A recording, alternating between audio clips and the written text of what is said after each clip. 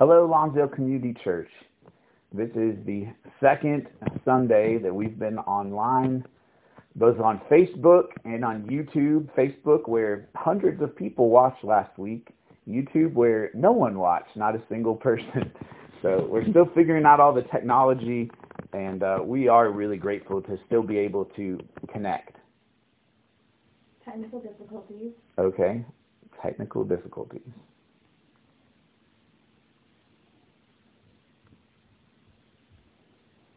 He said it wasn't. They had some issues. I think we're about to get going again. All right, Lonsdale Community Church, welcome to another sermon that is not delivered in person. This is not the way that God intended church to go. It's not a benefit. I think online learning is fantastic, and I think we'll see more and more of that after this pandemic's forced us that way. But church is supposed to be a place where you're connected to people who love Jesus, who love you, who can spend time with you, who can ask how you're doing, who can hear how you're doing, and who can give you a hug. And that's not going away. That's not something that we're moving on to a new model of church where we're only online. We don't think that's God's plan. And we're missing you right now. We're wishing that we could be in person. We're looking forward to being able to get back to that hopefully soon. If you have prayer requests, please send those to Jimmy. Send those to our Lonsdale Community Church Facebook page. Send those to us. You can add me on Facebook, Clayton Wood on Facebook, if you don't already have that, and just send me a message. We love you. We're praying for you.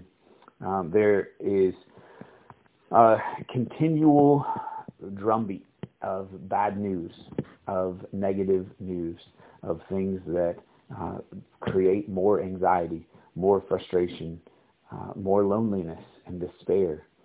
God designed us for love and community, and Satan wants us in shame and isolation. And we're going to examine how we resist that.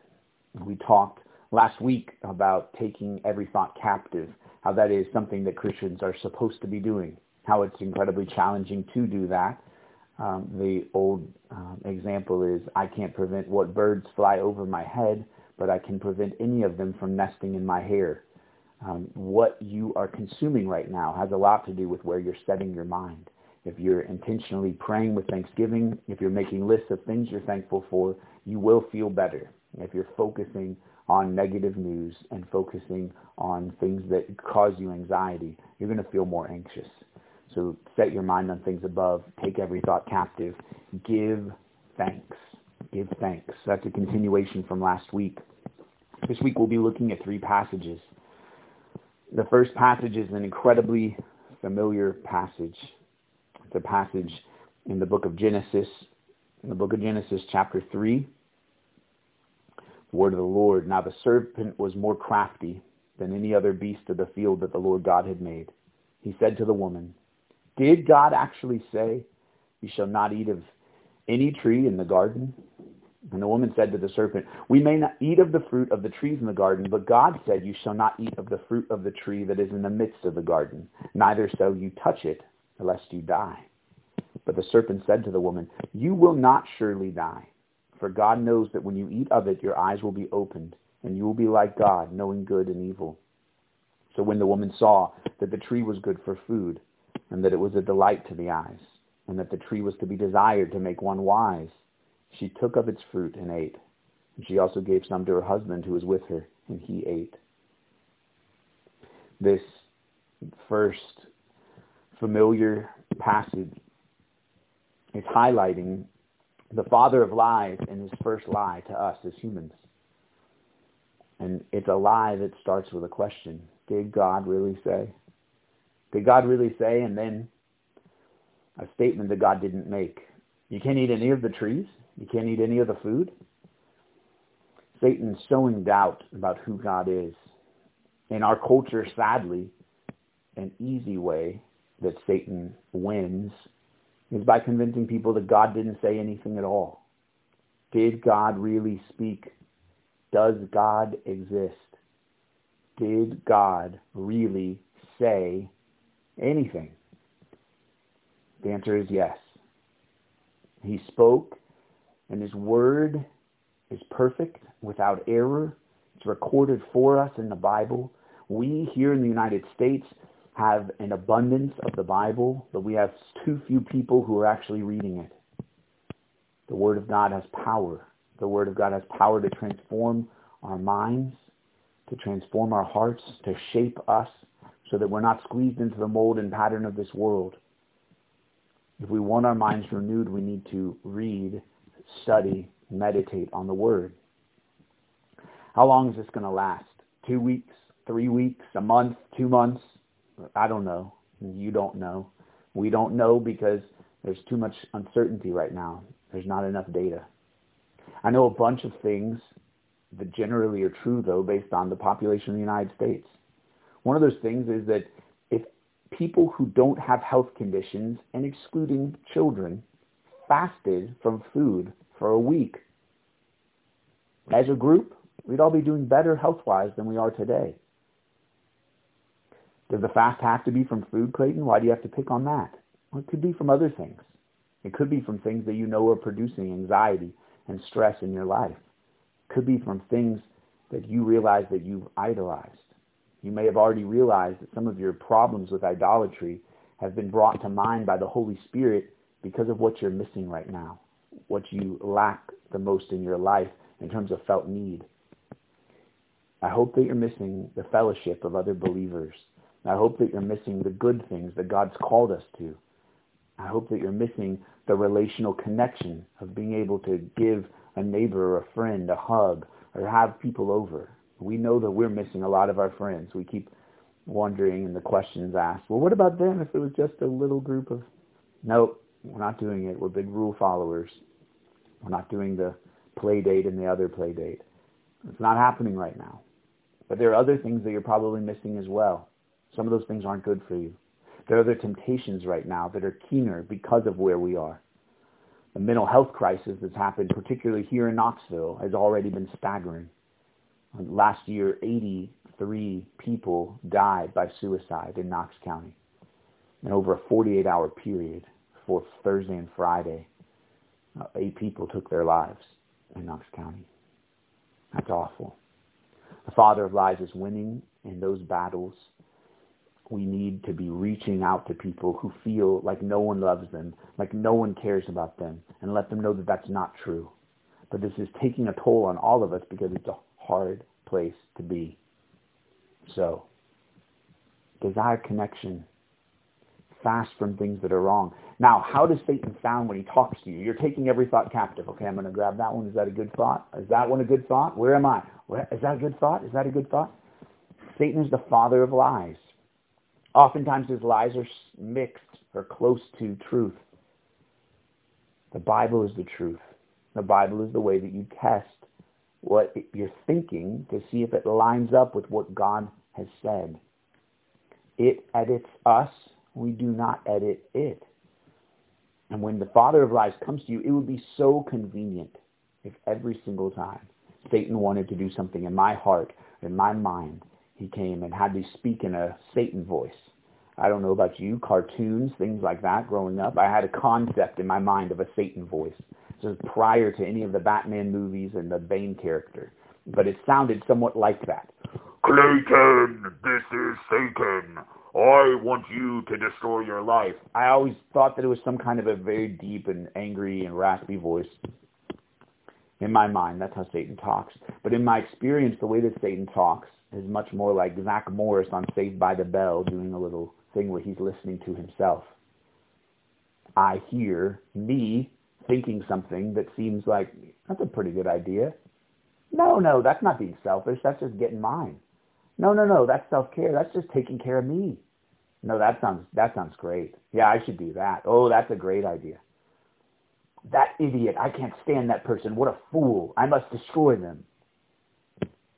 It's you speaking to yourself things that are lies. All he has to do is suggest one. And if you align yourself in agreement with it, it'll destroy you. I'm all alone. God doesn't love me. I can never be forgiven. These are the kind of lies that Satan uses to wound us again and again and again. And the way to take those captive and destroy them is by bringing them to the foot of the cross and understanding the truth of what the Bible says about who you are. There's a great book that I'm reading right now on Kindle called The Creaking of the Top of the Stairs, and it's a really sad book, a really hard book to read by a child abuse victim. And he's talking in that book very candidly about the fact that over and over he felt like God didn't exist and couldn't exist because of what he was going through that was so hard. But God does exist. God loves you. God has a plan and a purpose for your life. And God is going to use all of the circumstances of your life, even this, for your good and his glory, if you'll obey him. Our next passage is in Luke.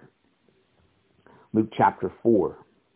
Luke chapter 4, another very familiar passage. All of these are kind of greatest hits passages, but I hope as a result that they'll be easy for the Lord to speak to you, because these are very familiar themes for us as believers. Luke chapter 4, the temptation of Jesus. And Jesus, full of the Holy Spirit, returned from the Jordan and was led by the Spirit in the wilderness for 40 days, being tempted by the devil. And he ate nothing during those days. And when they were ended, he was hungry. The devil said to him, "If you are the Son of God, command this stone to become bread." Just a little piece there. We're going to talk about how Jesus responded and why. Satan uses the same things on us because it works. In our human frailty, we do stupid things over and over again. This first test from Satan was to try to put Jesus in a position of proving himself, proving his power by poking him. If you are the Son of God. Oh, show me. I don't believe you. You're not the Son of God. Guys, over and over again, Satan appeals to our ego to get us to do things that are stupid and wrong. Jesus was completely secure in his identity. He was the only begotten Son of God, fully God, fully man, with all power, all wisdom, all knowledge, and all authority, embodied in a human life where he emptied himself and made himself like us. He didn't go, "I'll show you, Satan. You don't think I'm God? Look at what I'll do." If you are the Son of God, command the stone to become bread. And Jesus answered him, "It is written, man shall not live by bread alone." And the devil took him up and showed him all the kingdoms of the world in a moment of time, and said to him, "To you I will give all this authority and their glory, for it has been delivered to me, and I will give it to whom I will. If you then will worship me, it will all be yours." And Jesus answered him, "It is written, you shall worship the Lord your God, and him only shall you serve."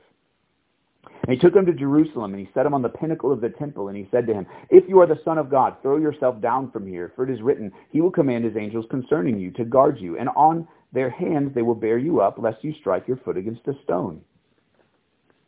This is the devil as heretic misusing Scripture by pulling verses out of context. If that's familiar to you, it's because unfortunately people are walking in agreement with him today and doing the same thing. He thought that he could play the game. It is written also. And Jesus answered him, "It is said, you shall not put the Lord your God to the test." When the devil had ended every temptation, he departed from him until an opportune time. So, 3 temptations of Christ, 3 responses. All the responses are to point to Scripture. What's the practical application of that? Guys, I've done a good bit of counseling. And for all of us, there's besetting sins, besetting temptations. There are lies that Satan is telling you again and again and again. Write those down. Take the time that you have now. This time, don't say that you don't have any time, unless you're a doctor who's working in intubating people. That person may not have any time. Almost everyone, almost all of us, have more time than we usually do right now. Don't waste it. Use it to glorify God. Use it to learn more. Use it to connect to truths that can transform your life. Here's an attack from the enemy. Here's a thought. You're all alone. There is no God. He doesn't love you. He may love other people if he existed, but he couldn't love you. If God existed, then he would, whatever it is. Take the time to write those down. Think about the lies. Think about the lies you've been in agreement with. Write them down. Why write them down? Because then your homework is very simple. Examine the truth of what the Bible says.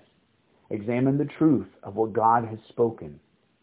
Did God really say anything? Yes. The answer to that is simple. He did. And it's as accessible to you as a Bible app in the App Store with free, many languages, many translations. Try it out. Read it. Learn it. Meditate on it. Put it in your heart. It will be the best investment of your time that you could possibly do. So, 3 lies and 3 responses, and all of the responses are to quote Scripture. Satan's lies can't stand up against the truth. They can't. They don't, and they won't. So, in this time, our final passage is another passage that's very familiar. And I don't know if he will watch this sermon. I think it's possible. I'm sure if my mom can call me and say, your dad did watch because I pulled it up for him on the iPad. But thank you, Dad, for having me memorize this chapter of the Bible when I was a kid. I was not an awesome basketball player. I really thought that I needed Air Jordans. My dad disagreed with that. He thought that as a father, he needed to provide me with some shoes. I shouldn't be barefoot trying to play basketball. But the Converse shoes were significantly less expensive, and if I wanted Air Jordans, I needed to memorize a Bible passage. And this is a Bible passage I memorized as a kid who wasn't as good at basketball as I felt I was. But it's a passage that has again and again and again been used by the Holy Spirit to minister to my heart. It's full of truth. Guys, if you're home and your kids are driving you crazy and they're reading age, everybody go read this passage. Read it and come back together and talk about it. It's an easy passage to do a Bible study on. It's deep, so there are parts that your kids are going to go, what is this talking about? What is this saying? It's also a passage that has a gazillion commentaries on it, and you may find a commentator that you love best. But I would ask you also as a parent to just rely on the Holy Spirit. We believe in the priesthood of the believer, and you have the ability to explain this passage. If you do have questions you want to ask us, we're happy to talk to you about it. The passage is Romans chapter 8. Romans chapter 8. We're not going to read the whole passage. We're going to focus on the second half of the passage. Romans chapter 8, beginning in verse 18. We started by saying that Satan's the father of lies, that he wants to pull us away from the truth. We talked about in Jesus' temptations that he responds with truth in Scripture. And now, why Romans 8? Because these are truths that I want you to meditate on, and I want you to apply to your life in this season of the coronavirus and for the rest of your life. These are truths that are eternal. This is what God is telling you about your life, and it's what God is telling you about his love. Listen. For I consider that the sufferings of this present time are not worth comparing with the glory that is to be revealed to us. It's beginning in verse 18. The sufferings of this present time are not worth comparing with the glory that is to be revealed to us. What do those sufferings look like? Imprisonment, martyrdom, beatings, starvation. It has been both an honor and a challenge to me emotionally to talk to some of our families in Lonsdale who are going through this period in a very different way, processing coronavirus and quarantine and our economy in a very different way than most of us. Almost all of my friends in Lonsdale who are from Guatemala are shorter than their kids. And there's a reason for that. The reason is that Mayans in Guatemala who live in the mountains were denied the food that was given to the people who had more money, who lived in richer areas. So they had some food, but they didn't have enough food. They didn't have enough of the right food. And as a result of malnutrition, they're not as big as their kids are. Their kids are growing up with great food, and their kids are growing up as bigger and taller than they are. Why do I bring that up? Because comparing our present sufferings, as I call and talk to people, I have friends who own businesses that are crumbling. I have friends who are exposed through their work because they're in the medical profession to a much higher level of risk than we are, who are not in the medical profession. I have friends who saw church as literally the only outlet they had to be around friends, and now that's taken from them and they don't know what to do.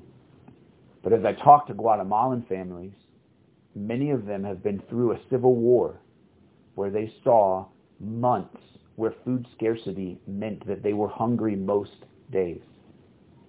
This is not the hardest thing they've been through. It's not in the top 10 hardest things they've been through.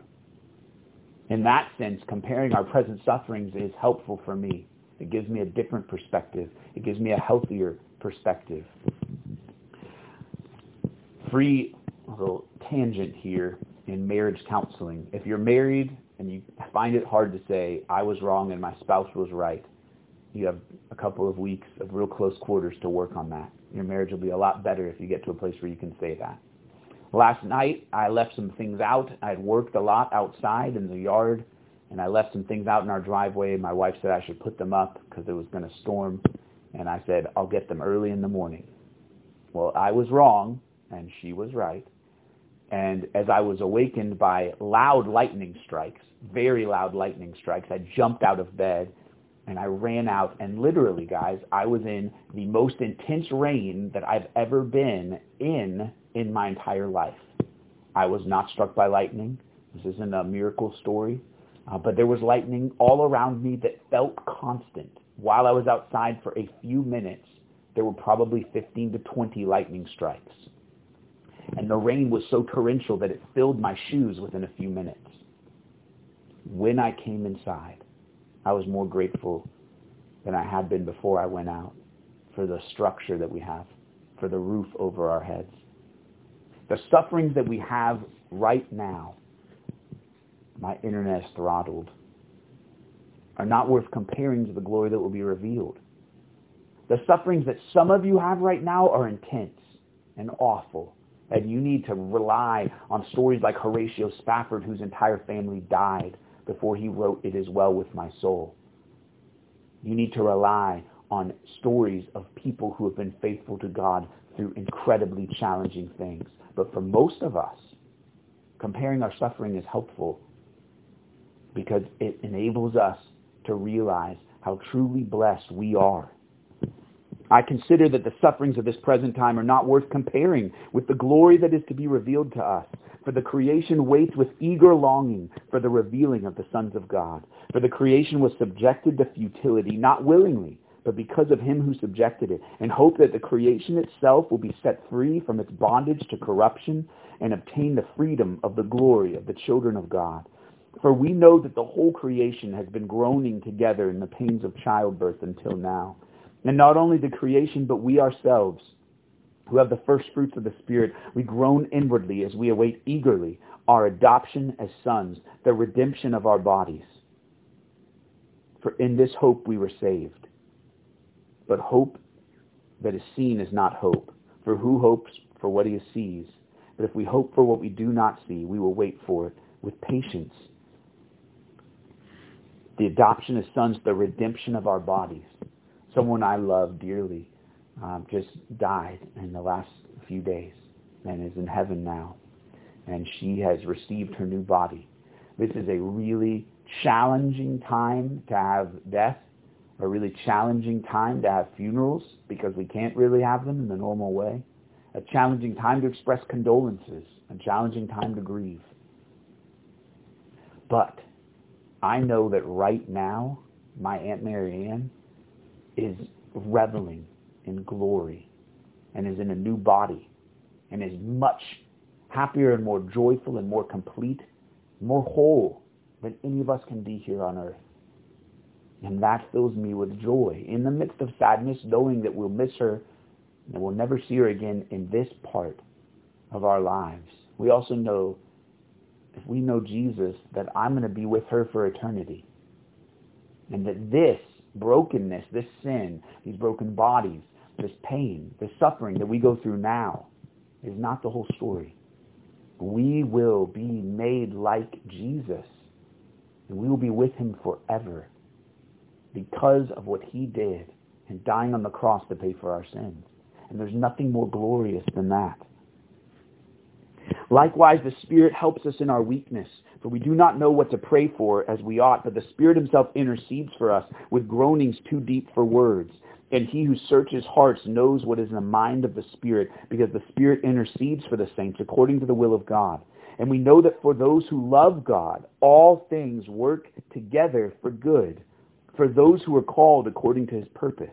Verse 28 is one of those verses that's so important to understand in context. So important to understand in context. All things work together for the good of those who pray the prayer, of those who got the right bumper sticker on the back of their car. It's not what it says. It's not what it means.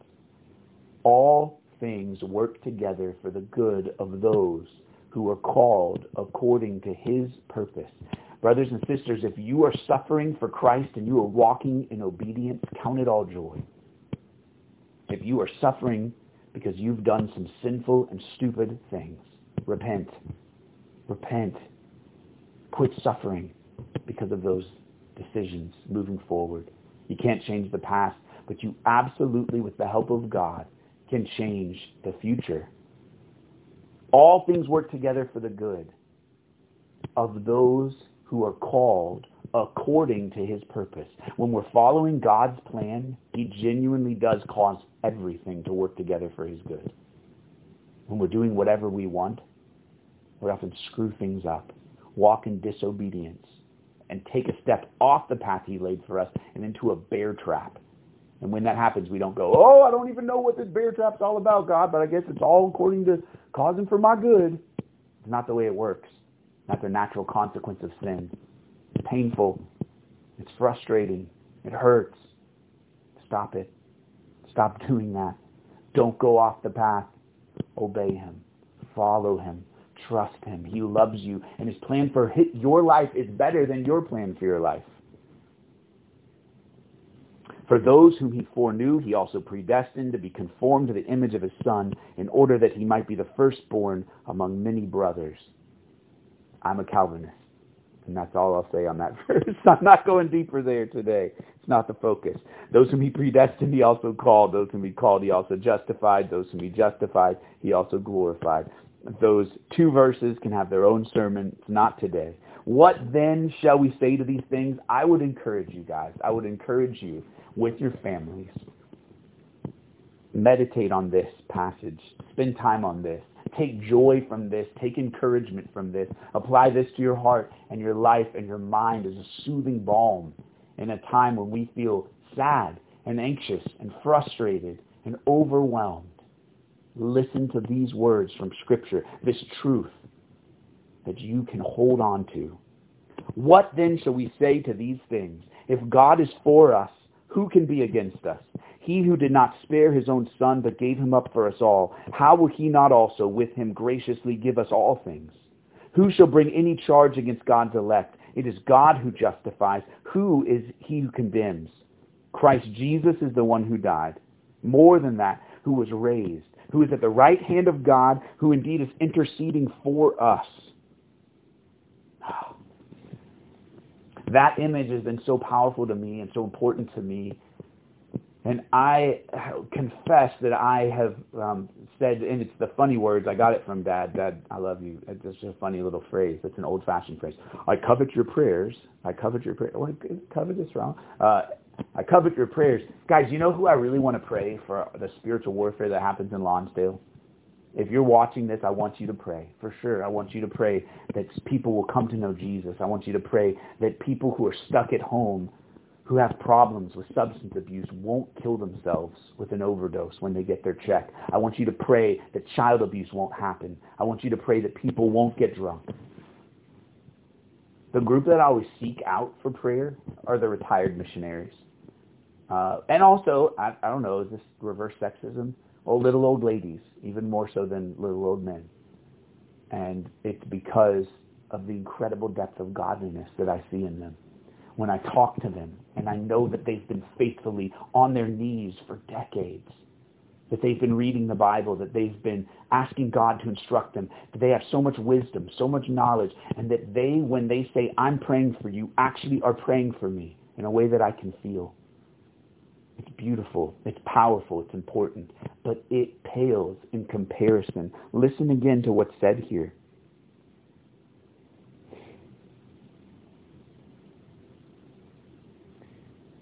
Christ Jesus is the one who died. More than that, who was raised, who is at the right hand of God, who indeed is interceding for us. Today, you're not alone. Today, you're not in a place where you are forgotten. Some of you have lost your jobs. Some of you have a business that you think you're going to have to let people go. Some of you feel for the first time the sting of failure in your life. And you feel like, where is God in this? Well, if you know Jesus, if you've been saved, if you've been rescued and redeemed, Jesus Christ is at the right hand of God the Father, and He's praying for you. He's praying for you right now. Who shall separate us from the love of Christ? Shall tribulation or distress or persecution or famine or nakedness or danger or sword? Now, guys, again, not worth comparing. Think about these things and then compare. Please compare. Shall tribulation or distress or persecution or famine, because they might not have your favorite food right now in the stores, but none of us know in America today from these circumstances what famine is. None of us know what people may be going through soon in East Africa because of locusts. None of us know food insecurity where there is nothing to eat and it's not coming on the next 18-wheeler. Nakedness. Nakedness is a kind of physical poverty where you don't have clothes to cover your body. Danger or sword. As it is written, for your sake we are being killed all the day long. We are regarded as sheep to be slaughtered. America is still grappling with mortality just as a fact. Mortality. There were this many deaths. There were this many deaths. There were this many deaths. Interestingly, I saw data today. There are less deaths in other categories. It looks like because of quarantine, because of people staying in, there's not just less deaths from car wrecks. In certain age categories, like 18 to 30 right now, we have less deaths overall. This is being written to people who were being slaughtered, killed because of Christ. And they weren't separated from the love of God. They weren't separated from the love of God because they were being killed. No. In all these things we are more than conquerors through Him who loved us. For I am sure that neither death, nor life, nor angels, nor rulers, nor things present, nor things to come, nor powers, nor height, nor depth, nor anything else in all creation will be able to separate us from the love of God that is in Christ Jesus our Lord. Let's pray. We are so thankful that nothing can separate us from your love. God, help us to meditate on that truth.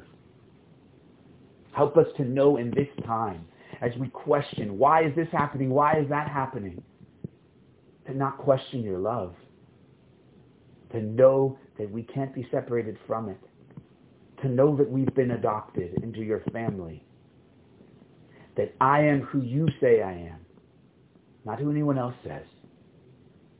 Because of Jesus' death on the cross, His perfect life, His resurrection, I have a new life in Christ. The old is gone, the new has come.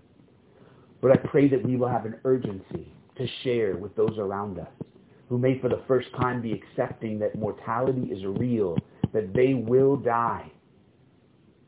Help us to let them know the rest of that story, that they will die and that they will face judgment, that there is a life eternal for all of us, that you've given us all an eternal soul, and that what happens to us after we die matters a great deal. But because the good gift the gospel, what it means, we can share with everyone around us your great love. Be with us as we do that. Assure us of it now. Through the power of your Holy Spirit, help us, not just in our head, but in our heart, to know with a certainty how much you love us. And we'll be careful to give you all the praise. In Jesus' name, amen. If you don't know Jesus, reach out to us. There's nothing we'd rather do than share about him with you. If you do know Jesus, meditate on the truths of God's word. Spend time with your family doing that. And take joy in the truth of the gospel. We love you. Good night.